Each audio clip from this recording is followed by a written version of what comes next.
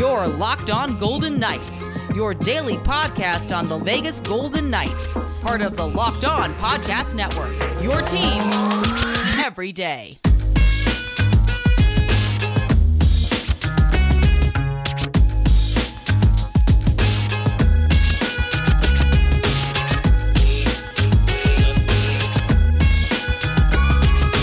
You know, when the team that you cover gets eliminated from the Stanley Cup playoffs, after the first day of them not playing hockey, it feels like it's been many, many days since we've discussed hockey. But literally, it's only been, 2?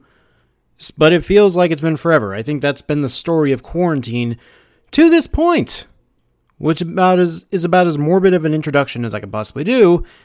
So I will just say hello, everybody. Welcome back to Locked On Golden Knights, part of the Locked On Podcast Network. It is Wednesday, September 16th, 2020. My name is Danny Webster, and I appreciate you stopping by for today's episode, in which, first of all, my apologies for not getting an episode up yesterday. Second of all, we now dive in to the off-season for the Vegas Golden Knights. We have a little bit of time to discuss what in the world is going to happen with this team from now until really the draft in the first week of October, and then eventually free agency, which opens 9 a.m. Pacific time on October 9th. So there is a lot to digest and a lot to get to between now and then, and we will try and break down as much as we can to get you all ready for free agency. So we'll be tackling different storylines each day for as much as we can on how this roster will shape up past October 9th. But we will start with the elephant in the room, and I know that really that's the only thing that we can seem to talk about at this point, but really until something happens or doesn't happen, this is going to be the main news topic for the Golden Knights until something is done. Today, the Golden Knights held their end-of-season media availabilities. The Golden Knights' top players met with the media this morning. Shea Theodore, Mark Stone, Max Pacioretty, William Karlsson, Paul Stastny, Alec Martinez, but not Marc-Andre Fleury or Robin Lehner. Now, under normal circumstances, those two would be flooded by their lockers by media in the most absurdly sized of scrums. But with teams controlling the Zoom participants and deciding who gets to talk and who doesn't, or whether they actually pull straws, and if you get the shortest straw, you have to talk that day, whichever it may be, the Golden Knights did not make the two goalies available to the media. The two goalies who have been involved in every news cycle since February 24th, they did not speak to the media. With them not talking, the onus was on Kelly McCrimmon to shed some details on the goalie situation and how it pertains going forward. We will hear from Pete DeBoer and Kelly McCrimmon about that later on in the show. In regards to fitting both Lehner and Fleury under a flat cap, McCrimmon did not say how that was going to go, and he did not have the answers at this time to even entertain the idea that carrying one or both would be in the cards. When asked how the relationship was between Kelly McCrimmon and Marc-Andre Fleury, McCrimmon said that he thinks the relationship is good in spite of the Alan Walsh photo that broke the dang internet, which seems like forever ago, but it was really only 2-3 weeks ago. At least it seems like. That sounds about right. But McCrimmon says that he and Fleury have a good relationship, and they did everything but to block out the outside noise. But while it may be good to think that McCrimmon and Fleury have a good relationship and to really kind of teeter on the PR corrective side of this whole thing, Kelly McCrimmon also failed to answer if Marc-Andre Fleury will be on the team next season. It was a direct question asking if he thought Fleury would be on the team next year, and McCrimmon did not get to that answer. It was the same question in which they was asking what the relationship was between himself and Marc-Andre Fleury, but to not have an answer, or at least maybe in this instance, not remember to answer if Marc-Andre Fleury will be on the team next year. This doesn't make it any less weird of a situation. Free agency is October 9th. 9 a.m. is when the doors will open. Businesses will be had, trades, signings, whatever the case may be. The Golden Knights have until October 9th to get something done with Robin Lehner, and in the meantime, to figure out what to do with Marc-Andre Fleury. Based on the reports of the Golden Knights still saying, not confirming or denying, more so denying it, but based on the reports that the Golden Knights have a long-term deal on the table for Robin Lehner in the cards, that doesn't make this any less of a sticky situation if you are the Golden Knights. And I get it. The Golden Knights don't like to discuss contract situations until pen is put on paper. That has been the mantra for all 3 years now, and it's going to continue to stay that way. But the fact that McCrimmon did not confirm if he thought Fleury was going to be back on the team next year, I would find that a bit concerning if I was a Golden Knights fan. And maybe it's because McCrimmon isn't as forthcoming as George McPhee would be in this situation. Maybe George McPhee would be a little more blunt. Maybe George McPhee would be a little bit more dart on the bullseye there. But I would take that for what you will. And yet that's just the tip of the iceberg, because we're going to be discussing these developments as we go forward toward the draft and free agency, which again is in 3 weeks' time. It doesn't seem like it's that far away, but with how the Golden Knights were in a bubble for 52 days, even that didn't seem like it was a long time. It feels like just yesterday they were in the round robin. It feels like just yesterday they were playing Chicago in the first round. 3 weeks is going to go by just like that. And the Golden Knights do not have a lot of time to figure out how in the world they're going to fit Marc-Andre Fleury and or Robin Lehner into their future plans.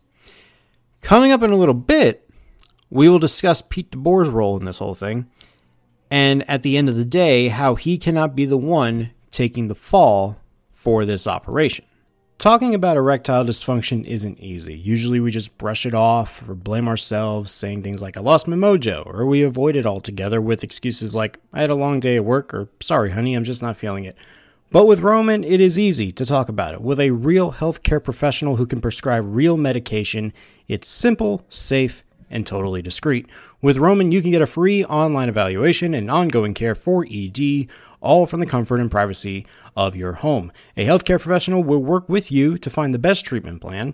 If medication is appropriate, Roman will ship to you with a free 2-day free shipping plan. Getting started is simple. Just go to getroman.com/LockedOnNHL today. If approved, you'll get $15 off your first order of ED treatment. That's getroman.com/LockedOnNHL. getroman.com/LockedOnNHL.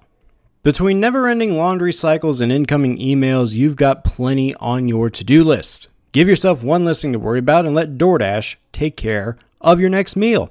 DoorDash is the app that brings you food that you're craving right now, right to your door. Ordering is easy. Open the DoorDash app, choose what you want to eat, and your food will be left safely outside your door with the new contactless delivery drop-off setting.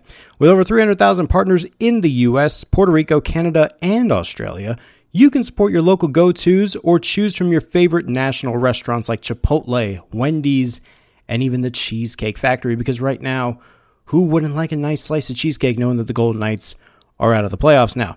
Right now, our listeners can get $5 off and 0 delivery fees on their first order of $15 or more when you download the DoorDash app and enter code LOCKEDONNHL. Again, that's $5 off and 0 delivery fees on your first order of $15 or more when you download the DoorDash app in the App Store and enter the code LOCKEDONNHL. Don't forget, that's code LOCKEDONNHL for $5 off your first order with DoorDash.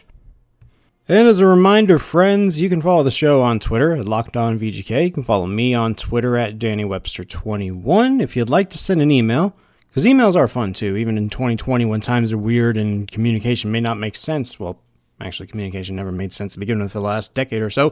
LockedOnGoldenKnights@gmail.com is the way to get in touch with us. And again, I appreciate you hanging out with me today. It means a lot. It means a lot that, you're probably kicking by the campfire or kicking by the fireplace and drinking a cup of tea or cocoa and listening to this podcast. if you're listening to a podcast by a fireplace, that is some ambiance that I don't think we need to be going to at this moment. But you know what? Regardless, appreciate you hanging out with me today. Before we continue on with this goalie talk, and again, this is just one of many storylines we'll be discussing for the next number of weeks, I think we can all agree on the fact that Pete DeBoer never asked for a trade for a goalie. I don't think he went into Kelly McCrimmon's office on the morning of February 24th and said, I really don't like the way we're getting the play out of our goalies. Please trade for one. It doesn't matter who it is. Just get rid of Subban so we can just move on. I don't think that was the case. If Pete DeBoer really didn't have a choice, I don't think he would have had a problem going between Malcolm Subban and Marc-Andre Fleury. As much as rotating starts or splitting starts or however many starts he would have gotten between then and the end of the regular season had we been under normal circumstances, I don't think it would have changed many things. Probably the Golden Knights would have rode everything the rest of the way. They would have had enough to make the playoffs and probably win the division title. So maybe that's not the best way to go about it. But Pete DeBoer did say today that his handling of the goalie situation was consistent from day one. Now, albeit probably not because he didn't really rotate the goalies like he said he was going to do, but his response to how he decided to handle the goalies this year really caught my ear, and we will listen to Pete DeBoer on that very subject. You're opening the door to talk about this, so I'll give you my insight into it, and as frank as I can be. When we traded for Robin, when you look at the stats over the previous 2 years, has been an elite goalie in the league in two different situations on two different teams, in almost every category. And we played them, basically split them into the paws. Robin played at an elite level and Flower played at a very good level. We came out of the pause, went into training camp. Again, I went in with the idea that if both guys played at an equal level, we would have given Flower the starts out of respect and what he's done for the franchise here. But Flower came into camp and unfortunately had an injury. Robin played at a really elite level. We split them through the round robin. Robin again was at an elite level. Flower was at a very good level, and we made that tough decision, and I don't regret that. No one has more respect for Flower as a person or a teammate or his resume and what he's done for this franchise and through his career. But we made the decisions that gave us the best opportunity to win, and we're going to do that again going forward. Now, Kelly McCrimmon said that DeBoer wasn't even in the know that Vegas was going to be in the market for a goalie. Again, it was primarily a decision between McCrimmon, the rest of the management, and the pro staff in deciding to go after Robin Lehner. So this was a move predicated on the higher-ups, not really predicated on DeBoer's desire for someone to either challenge Fleury or even get a decent backup in return. This would be what Kelly McCrimmon had to say this morning about that as well. Interestingly, at that time, it was management and the pro staff that felt the strongest about improving our goaltending. If anything happened with Marc-Andre, we felt that we had done a really good job of building our team. We liked a lot of things about our team, but we thought we were at risk, which we were, of course, trying to minimize. But the first 7 games, I guess the only 7 games after the trade deadline, Peter rotated the goalies, and who's to say if we'd have finished the regular season and the playoffs began in April like they ordinarily would, I don't know what would have happened. But, as a manager, your last chance to improve your team is at the trade deadline. When you look just in the kind of 10 days leading up to the trade deadline, it was the trade for Alec Martinez, who was a great contributor to our team. We added Nick Cousins right at the deadline to give us more depth at forward. And then the morning of the trade deadline, we, of course, added Robin. And from there, you hand the team to the coaches, and they coach the team. I don't think that it's wise or healthy to have management making lineup decisions. I don't think that's how it works in the NHL. I don't think it's how it should work. And Peter felt really confident after we went through phase 2 and phase 3 that Robin was the guy that was going to give us the best chance to win. And that's his job. That's his job. And was it unfortunate for Marc-Andre Fleury and his situation? It really was. And to have empathy for him and how that played out, I really do. But it was not, as some are suggesting, it was not the master plan. In fact, Pete was not even that interested in us acquiring a goalie at the trade deadline. As I mentioned, it was more management and our pro scouting staff that felt real strongly about it. So, that's how it played out. And, I support Peter fully. He's our head coach and he makes those decisions. I know exactly what his reasons are for picking his lineup any night that we play. It's about winning and icing the lineup that you feel gives you the best chance to win. So I respect those decisions, and that's the history of the motivation behind the deal and what happened along the way. So you hear all of this. You hear all of this discussion. And again, we don't even know if Marc-Andre Fleury is going to be on the team in 3 weeks. So let's all just take this with a grain of salt. Goes back to my initial thought of when DeBoer was hired in January 15th, that anything less than a spot in the conference final would have been a disaster on the front office's hands. So they went out and got the right guys that they thought would be perfect reinforcements to help DeBoer lead this team, which would eventually become his, to a Stanley Cup. They tried to reinforce the assets by getting Alec Martinez, by Nick Cousins, and eventually Robin Lehner. They succeeded, obviously, because they ended up winning the division title, and up until the pause, they cruise through the round robin, they win their first 2 series, they get to the conference final for the second time in 3 years, and they were playing so well to that point that everything should have been fine. And at the end of the day, what I think we can all also agree on is that it ended up being Pete DeBoer's decision to play Robin Lehner, and he even admitted to that as well, as we heard in the audio just now. The decision to play Lehner over Fleury, had it been any different, it probably would have been if we were under normal circumstances. And even DeBoer mentioned, if we were playing a regular season, and we were going through the final 11 games, and we would see Fleury, Lehner, Fleury, Lehner, Fleury, Lehner, Fleury, Lehner, I don't think anybody would bat an eye. And then if you get into the playoffs and you're on that same wavelength, then I also wonder what would have happened if who would have started game 1 under normal circumstances. Would have been Marc-Andre Fleury, would have been Robin Lehner. We may never know. The pause at the end of the day, I think, ends up giving Robin Lehner a long-term deal with the Golden Knights, whereas Marc-Andre Fleury has probably suited up for the Golden Knights for the very last time.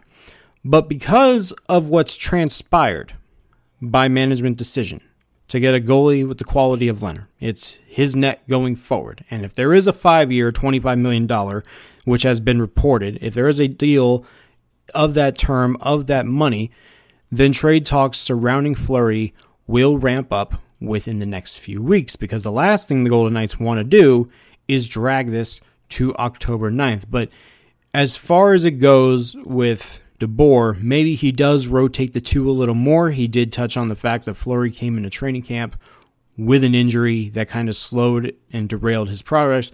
Fleury's not going to admit to that, and nor would we even get a chance to ask him of that to this point. But the coach has always given the team that he's dealt, and it is up to him to figure out who is the best one to give you the chance to win. And again, he thought for the majority of this playoff run, Pete DeBoer thought Robin Lehner was the guy that was going to give you its best chance to win every single night. I thought the same way when certain guys weren't playing under Gerard Gallant. I mean, certain young guys were not playing. Certain guys that should not be playing were playing, and Pete DeBoer is no exception. So he is given the cards that he's dealt. It is up to him to put the best product on the ice. The only thing that you could probably criticize DeBoer for this whole thing is did he play the right guys in the right situations, and did he play the wrong guys instead? That is another situation that we can discuss later on in the coming weeks. So this is only one of many storylines that we'll tackle between now and the draft. There's a lot more to get to, and we'll focus on that tomorrow. And we'll start with that tomorrow. But for right now, Kelly McCrimmon and George McPhee have to iron out a lot between now and early October. I don't know exactly what that's going to entail. I don't think any of us have any idea what that's going to mean. I don't know if that's going to mean buying out Marc-Andre Fleury's contract. I don't know if that's going to mean outright trading him and maybe retaining like 30 or 35% of salary. I don't know exactly what's going to entail between now and then, because the Golden Knights like to keep everything close to the vest. And if there is a possibility that they got a trade for Marc-Andre Fleury on the table, they'll probably take this up as long as they can until they can finally lock down Robin Lehner long term. And then the question becomes, well, what do you do with backup goalie? Which is another situation that I think even if you went with Fleury, you would have to discuss to that point. So we have plenty of time to discuss this whole situation. We have plenty of time to dive in to what exactly is happening with the Golden Knights. And while we have time, it may not seem like a lot of time. So McCrimmon and McPhee have a lot to iron out between now and October 9th. Coming up next, can the New York Islanders force a Game 7? We will preview Game 6 of the Eastern Conference Final right after this. Today's episode is brought to you by Built Bar, a long-standing partner of the Locked On Podcast Network, now back with a new look and new feel. Built Bar has 6 new flavors ready for you to try: caramel brownie, cookies and cream, cherry barcia, lemon almond cheesecake, carrot cake, and apple almond crisp. Those 6 new flavors will go great with their 12 originals, including coconut almond, mint brownie, salted caramel, toffee almond, coconut, and peanut butter brownie. The bars are covered in 100% chocolate, are soft and easy to chew. They're great for the health-conscious person, and you could lose or maintain weight while indulging in a delicious treat. If you act now by going to BuiltBar.com and use the promo code LOCKEDON, you'll get $10 off your next order. You'll also get a free cooler with your next purchase while supplies last. Go to BuiltBar.com and use the promo code LOCKEDON to get $10 off your first order. That's BUILT bar.com, promo code LOCKEDON. So before we talk a little bit about Game 6 of the Eastern Conference Finals, some news that we didn't get to yesterday, as well as some news that went down today. The first of it being that the Washington Capitals have a new head coach, and it is not Gerard Gallant, which I thought actually would have worked out pretty well for that team. Peter Laviolette is now the coach of the Washington Capitals, signed a 3-year contract to replace Todd Reirden, who is now back with Pittsburgh as an assistant coach after he spent 2 years replacing Barry Trotz, who led the Capitals to a Stanley Cup. You can see where there's a lot of confusion and how Washington's approach to getting a new coach did not make any sense. But Peter Laviolette, who was fired from the Nashville Predators earlier this year, is now the head coach of the Washington Capitals, and I'm going to be very interested in seeing how that dynamic plays out. Peter Laviolette is a guy who is a very firm, very rah-rah kind of guy, and he's very close to the vest. I don't know if that's going to work with this dynamic with the Capitals, but I'll be very interested to see how the likes of Alex Ovechkin, how Evgeny Kuznetsov, Tom Wilson, John Carlson, TJ Oshie, I want to see how they handle things going forward, especially knowing that they are letting Braden Holtby test free agency with all the confidence in the world, it appears, to be going to Ilya Samsonov as the future netminder in Washington. So very interesting situation there with Washington. Also, a trade today between the Minnesota Wild and the Buffalo Sabres. Eric Staal is on his way to Buffalo for Marcus Johansson. 1-for-1 the deal is. Eric Staal gets to play again with Jeff Skinner. And the Buffalo Sabres, surprisingly, I think may have won this trade, because I'm not sure exactly if any trade Buffalo makes between now and the end of time, or at least until they ever win a Stanley Cup, I don't know if they can constitute as a win, but if Eric Staal now slides into your second center spot, you're looking pretty good down the middle than when you did before. So good move for Buffalo, decent move for Minnesota. You're not really sure what they're going to be doing for their center depth going forward, but if you're Buffalo, to do this 1-for-1, I would call this a win for Buffalo. Big trade there. And again, Staal brings some experience. He becomes the second center behind Jack Eichel. I think that works out pretty well for them because they need more veteran guys. They need more guys who will be able to put points on the board. Staal has been a 70-point scorer for God knows how long. He'll fit right in. And I think that this will be a trade that might work out for Buffalo. If they can iron out every other kink that has plagued that franchise since 1999, then they're in good shape. But until then, we'll see what happens there. Game 6 of the Eastern Conference Final is tomorrow. The New York Islanders survived the other night by winning 2-1 in overtime. Jordan Eberle with the winner. The Lightning now lead the series 3-2. Again, though, the big key here is that the Lightning were without Brayden Point, who also missed Game 3, which was an Islanders 5-3 victory. When Brayden Point is in the lineup, I'm pretty sure Tampa Bay is going to win that game and win the series. If not, it looks like New York has a chance. And as I think we discussed when Vegas was eliminated, teams are now 35-1 when leading in the conference final 3-1. The only team to come back from a 3-1 deficit in a conference final was the 2000 New Jersey Devils, who went on to beat the Stars in the Stanley Cup. So history is not on New York's side. However, if in fact Brayden Point is back, and if they can at least get the guys healthy that they need to be healthy, and of course we're not counting Steven Stamkos because he's going to be out for probably the rest of the playoff run. If Brayden Point is back in the lineup tomorrow, I see no reason why Tampa Bay, good Lord. I don't see any reason why Tampa Bay doesn't win in Game 6 tomorrow night. I just think that when Tampa is rolling as it is, unless Semyon Varlamov stands on his head or Thomas Greiss, whoever it is, unless they turn in some masterful performances in Game 6 and in Game 7, I just don't think New York has enough to keep up with them. And really, when you got Tampa rolling with those guys as healthy as they are, it's going to be a battle for the Islanders. But hey, you win another game and you win the defensive battle and you get better goaltending for one more night over Andrei Vasilevsky, then you've got a shot. I just don't know how much more the Islanders can put up with that. Meanwhile, the Dallas Stars are just chilling after dispatching of the Golden Knights in the Western Conference Final. So, that is that, ladies and gentlemen. We will be back tomorrow, probably giving you a breakdown of Game 6 of the Eastern Conference Final, as well as talking about more storylines that involve this team. More than likely, it's going to be about guys who might be expecting to be traded this offseason.